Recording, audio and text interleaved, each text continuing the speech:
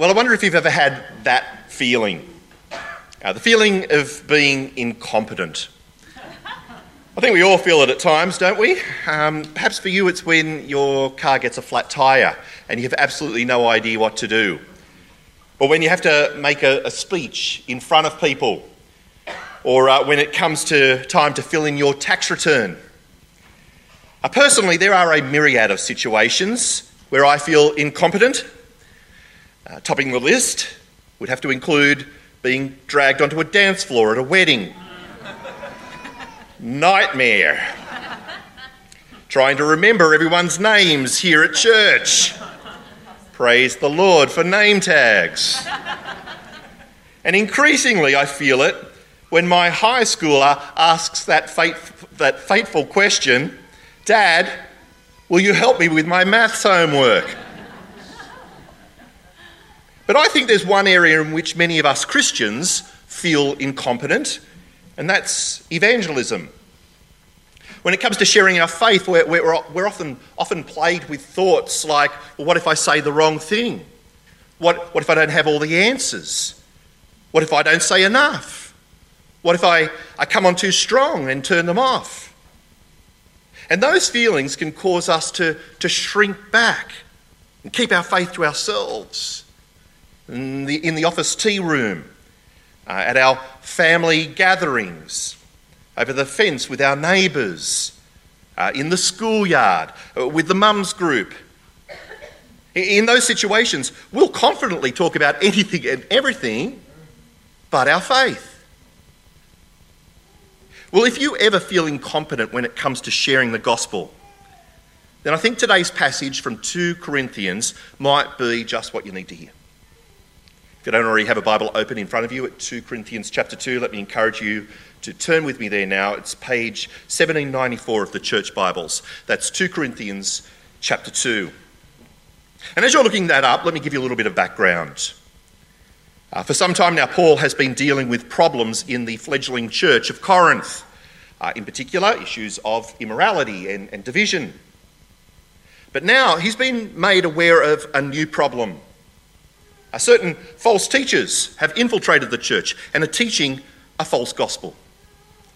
They're telling the Corinthian Christians that if you want to get to heaven, then you can't just rely on the grace of Jesus. You have to obey the Old Testament laws.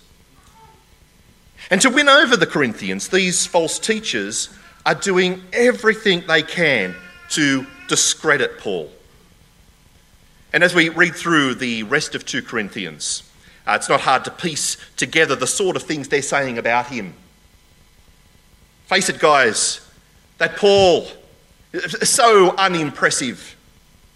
I mean, he even admits that he's afflicted, perplexed, persecuted and struck down. Does that sound like someone God's behind? And sure, he talks tough in his letters, but face to face, he's timid as a mouse. And he's certainly no orator. Not to mention he's unreliable. I mean, didn't he mention that he was going to come back and visit you guys, then didn't? So flaky. So pathetic. And that's no doubt why he's turned up here without any letters of recommendation. Because he's got no one but himself to back his ministry. Unlike us. We're the finest orators this side of the Aegean Sea. We're a successful, well-oiled production. Very slick. And if you don't believe us, then just read all these letters of recommendation we brought along, written by some of our biggest fans.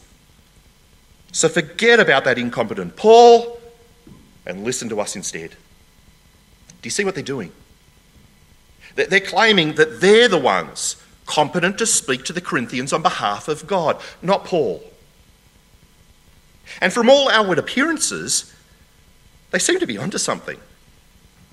In many ways, they are more impressive than Paul, silver-tongued and self-assured. No doubt that's why in other parts of his letter, Paul refers to these false teachers as the super apostles. Though I suspect he's being a tad facetious. Well, in today's passage, we get to see the beginnings of Paul's response to these allegations of incompetence. And so what do you think he says? Well, naturally, he begins by wowing the Corinthians with the details of his recent ultra-successful evangelistic exploits in the city of Troas. He tells them of how thousands of people were drawn to his charismatic preaching style.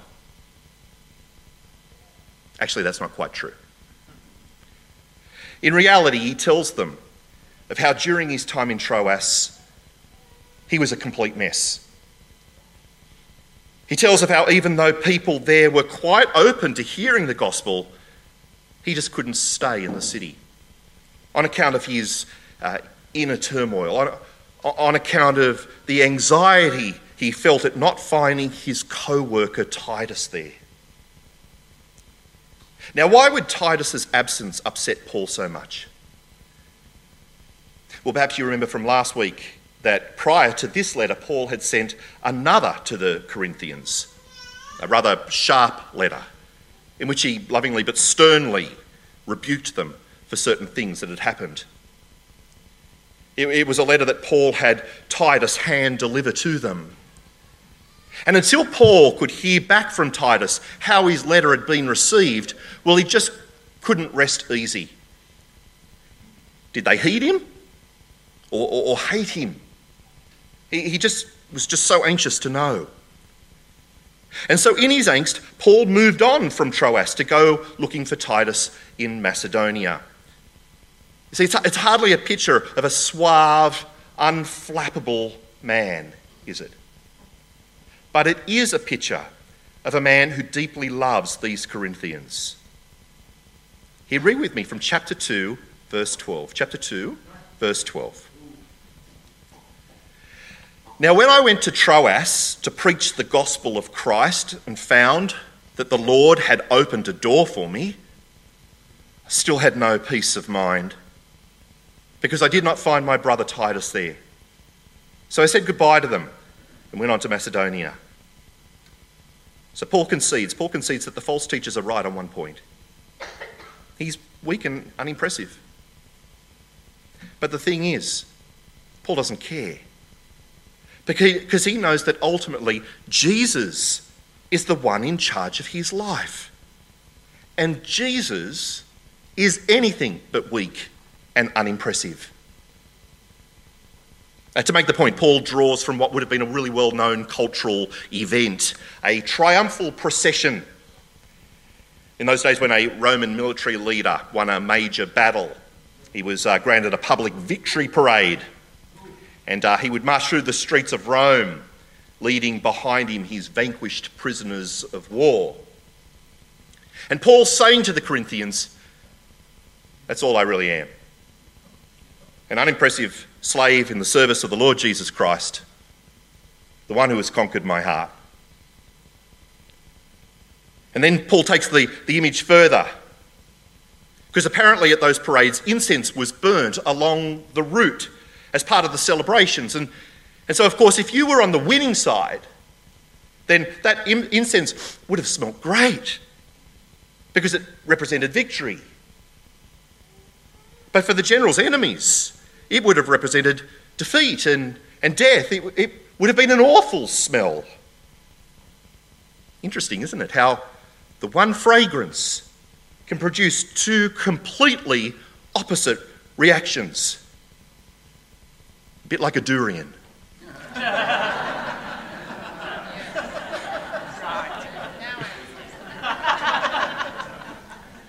You know, to all you Southeast Asians, it's like, You know what it is to the rest of us?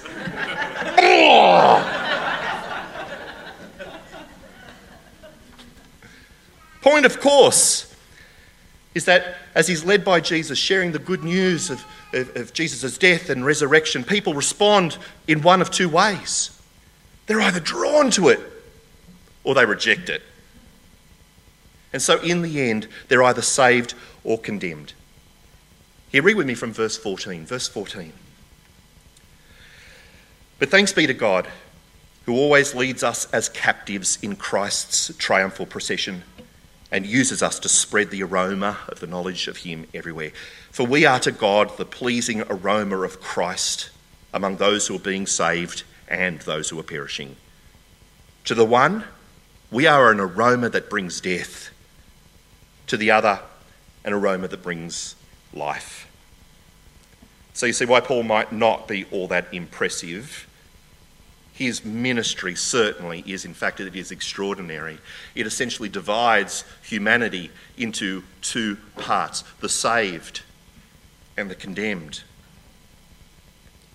Which now prompts him to ask the obvious question, who is equal to a task like that? In other words, who's qualified, who's competent for such a massive responsibility? The false teachers? Well, no. Because though they look so impressive on the outside, on the inside, they're full of greed and self-interest. They're nothing but theological used car salesmen, peddling a faulty gospel for their own gain. Paul, on the other hand, has always conducted his ministry sincerely, seeking to serve others and God, not himself. And Christ has blessed that faithfulness. That's why Paul doesn't need to show these Corinthians any letters of recommendation to prove his credentials. They themselves are all the proof he needs. I mean, think about it. Before they met Paul, these people, they were pagan idol worshippers, far from God. So some of them were leading sexually immoral lives. Others were thieves, others drunkards. But through Paul's ministry, they've come to submit their lives to Jesus. They've found forgiveness of sins through his blood and have had their lives completely transformed. Who can do that but God? And so that's why Paul can now say, each of you Corinthians is my living letter of recommendation. Letters not written by any mere human hand, but by Christ himself. Written with the ink of his life-giving Spirit. You read with me from the last part of verse 16. Verse 16. And who is equal to such a task? Unlike so many, we do not peddle the word of God for profit. On the contrary, in Christ we speak before God with sincerity, as those sent from God. Are we beginning to commend ourselves again, or do we need, like some people, letters of recommendation to you and from you? You yourselves are our letter, written on our hearts, known and read by everyone. You show that you are a letter from Christ, the result of our ministry, written not with ink, but with the Spirit of the living God, not on tablets of stone, but on tablets of human hearts.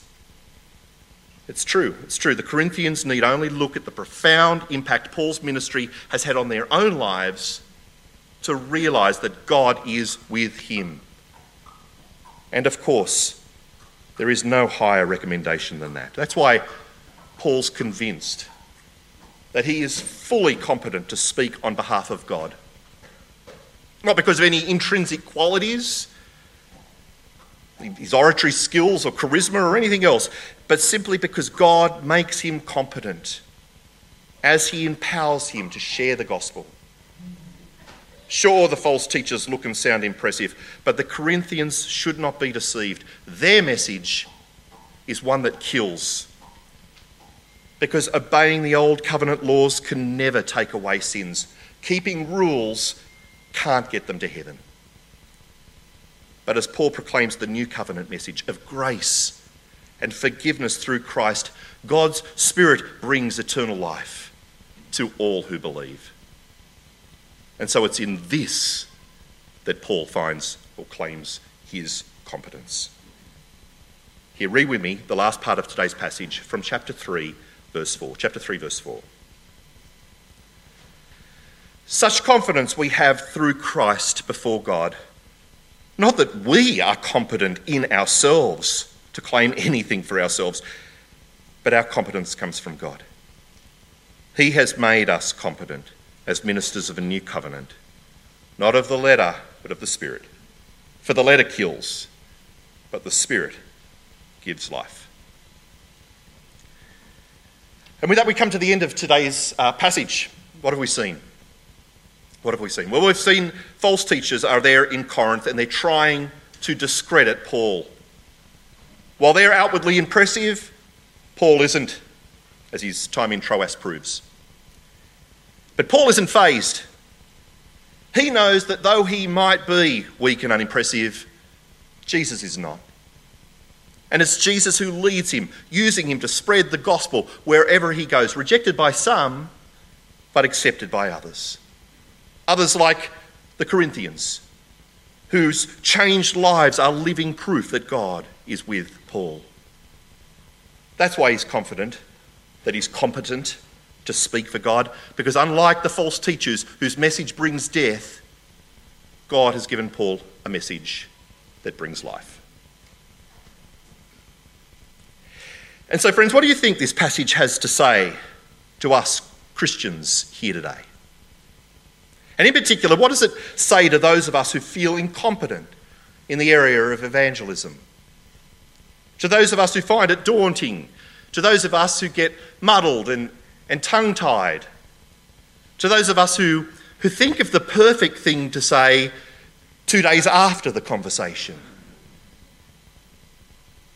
Well, of course, in one sense, we're very different to Paul, aren't we? He was, after all, an apostle and an author of much of the New Testament. And we're not called by God to do those things. But like Paul, we are called to share God's message of salvation with a lost world. And it's for that reason that this passage ought to be a great encouragement to us. And I reckon it all boils down to this simple truth, that ultimately, it's not about us. It's about the message. Friends, it's not about us. When it comes to sharing the gospel, our confidence shouldn't ultimately be in our own abilities. That's what the false teachers got wrong. They thought that because they were good speakers with lots of charisma, whom everyone applauded, that they had what it took to speak for God. But that wasn't true. Paul, on the other hand, was able to freely admit his weaknesses and limitations and be okay with that. And so can we. Because at the end of the day, though we might be weak and unimpressive, Jesus is not. And as with Paul, Jesus is the one leading us, the one who can work powerfully through us in spite of all our inadequacies. Kind of reminds me of the story of Moses in the Old Testament. Do you remember? Remember him? I stutter, Lord, he said. Send someone else. And what did God say to him? Oh, come on, Moses. I believe in you. Come on, look within yourself. You've got what it takes. No, he said, don't worry, Moses. Why? Because I will be with you and I will teach you what to say. And friends, God will be with us too, guiding us as we bravely open our mouths to share about Jesus. Now, don't get me wrong. Don't get me wrong. I'm not saying that we can't work on our evangelistic skills. Now, that's something we can all grow in. We can all read books like this one by Sam Chan, which I thoroughly recommend. How to Talk About Jesus Without Being That Guy. An excellent book. One that will be available in 3 weeks' time at our Mission Fest if you want to purchase it. Really practical, really easy to understand. We can attend training sessions. We can study up on apologetics. All of these things can help us feel more prepared so we're ready to give an answer to those who question our faith. But you know what? Even if you're only a baby Christian, you still know the essentials of the gospel. that God so loved the world that he gave his only Son, that whoever believes in him shall not perish, but have eternal life. So today, friend, I want to encourage you that you are competent, that you do have what it takes, because ultimately it's not about you, but it is about the message. So let's spend some time now thinking about the message. And there are three things that I want to say to encourage you in your witness for Jesus.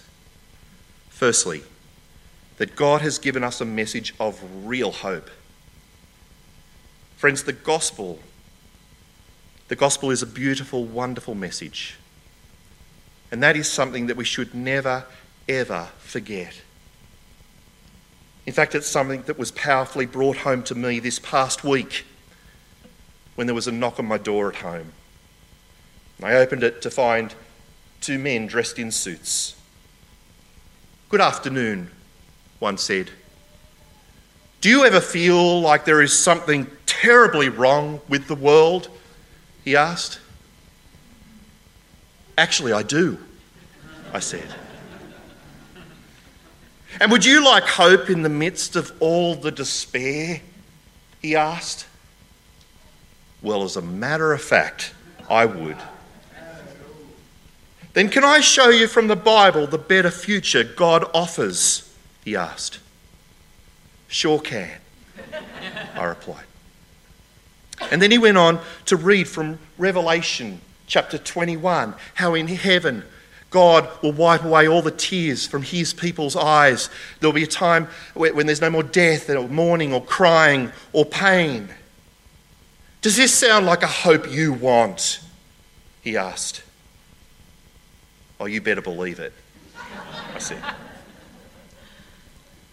"Well then," he continued, "all you need to do is try as hard as you can to live a good life for Jehovah, and then the hope of heaven is yours." "Oh," I said, "I have to work really hard for it, do I? Then can I ask you a personal question?" "Okay," he said. So I asked, "Are you sure you're going to heaven? I mean, are you really sure? Are you confident that you're good enough?" "Well, no," he said. We can never be sure." "Oh. And so could it be then," I asked, "that perhaps you're not working hard enough? Couldn't that be true?" "Well, he said. And so I went on, but you said that you were offering me hope in a world of despair. But what you're really telling me to do is to work as hard as I possibly can at being as good as I possibly can for Jehovah. But maybe even at the end, that won't be good enough." That doesn't sound like hope. It sounds like even more despair. It's hopeless. Blank look. "But then isn't it great," I said, "that Jesus does offer us real hope? That on the cross he died as the perfect sacrifice for all our sins, and now offers forgiveness and the certainty of heaven to all who trust in him, not as something we work for, but as something that he gives us as a free gift through grace. Now that's real hope, isn't it? Don't you agree?" "Well, thank you for your time today, sir." And off they went. Friends, that sad encounter with that modern-day false teacher, those modern-day false teachers, it reminded me really powerfully that we do have this wonderful, extraordinary, hope-filled, life-giving message to offer the world. We might not have silver tongues, but who cares? The message more than makes up for that. It is a message of real hope. So be encouraged. Secondly, we should remember that it's a message that divides. And as we share the gospel with people, we spread the aroma of Christ. We become spiritual durian, okay? There will be some who are drawn to the message and some who will turn away. Now, of course, we have to make sure that it's only ever the gospel people are repelled by and not our insensitive approach. You know, turn or burn, you filthy sinner. We don't want to be like that. That's why I love Paul's example here. You know, the false teachers were on about themselves, but Paul, he just genuinely loved the Corinthians. And I think we should share the gospel with the same kind of sincere concern for others. But of course, even then, we have to realise that there are some who just won't believe. But that ultimately it's not that they're rejecting us, but Jesus. And so we shouldn't be discouraged. Now, I remember some time back, a friend of mine was chatting with someone about Jesus, and it didn't go as she had hoped. When I spoke to her, she was like, well, never doing that again. It's a reminder that we can't control how people respond to the gospel. Our job is to just faithfully share it. To some it'll be fragrant, to others putrid. But that's not a sign of our incompetence. It's a sign that, at least for now, that person is choosing to reject Christ, just as many rejected him when he was on earth. The gospel is a message that divides. So expect it. And don't be discouraged. And third and finally, it's a message that changes lives. As we share the message of Christ with people, God's Spirit will do his thing. And there will be lives transformed. Don't believe me? Then look around. Like, seriously, have a look around. Like, it's got to be better than looking at me. Come on, turn your heads, turn around, have a look at who's here today. Look them in the eye, make it awkward. Come on. Who's here? Have a look at them. You see them? You know, the vast majority of the people you see before you, friend, are testimony to the power of the gospel. Friends, God has taken us hopeless, hell-bound sinners and rescued us by his grace. In his Son, we have been forgiven, restored, and assured of a place in his heavenly home. And like the Corinthians, he has transformed our lives. Has he not? Just like them, some of us have a history of sexual immorality. Others, a history of addiction, greed, hatred, and selfish pride. But friends, we were washed. We were sanctified. We were justified in the name of the Lord Jesus Christ and by the Spirit of God. Now, I know that we are still works in progress. But as I look around, do you know what I see? I see letters from Christ everywhere. His handwriting all around me. Friends, this is the impact that the gospel has had on us.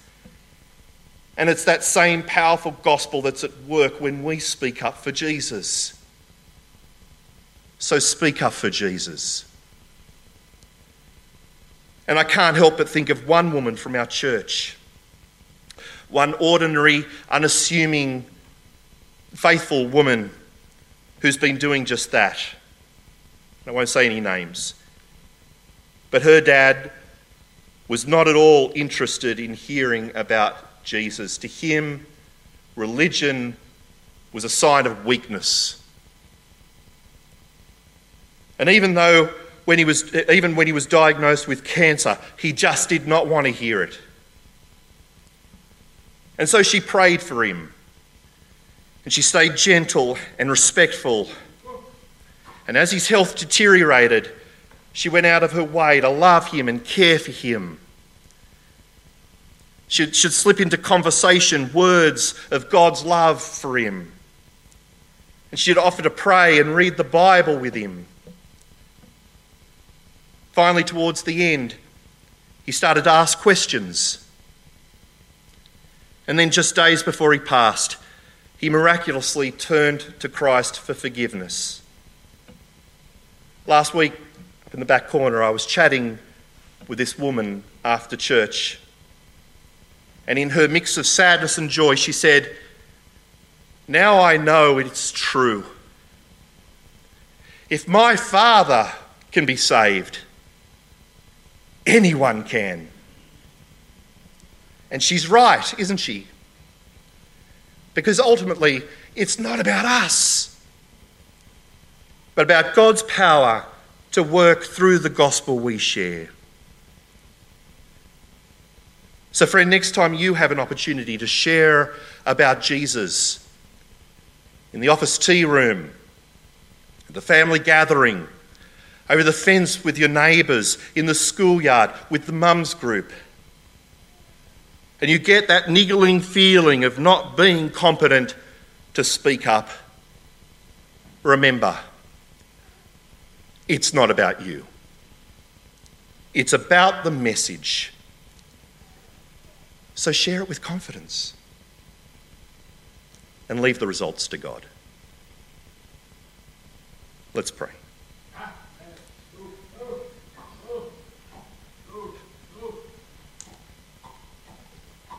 Father, thank you for your wonderful gospel and for those who shared it with us.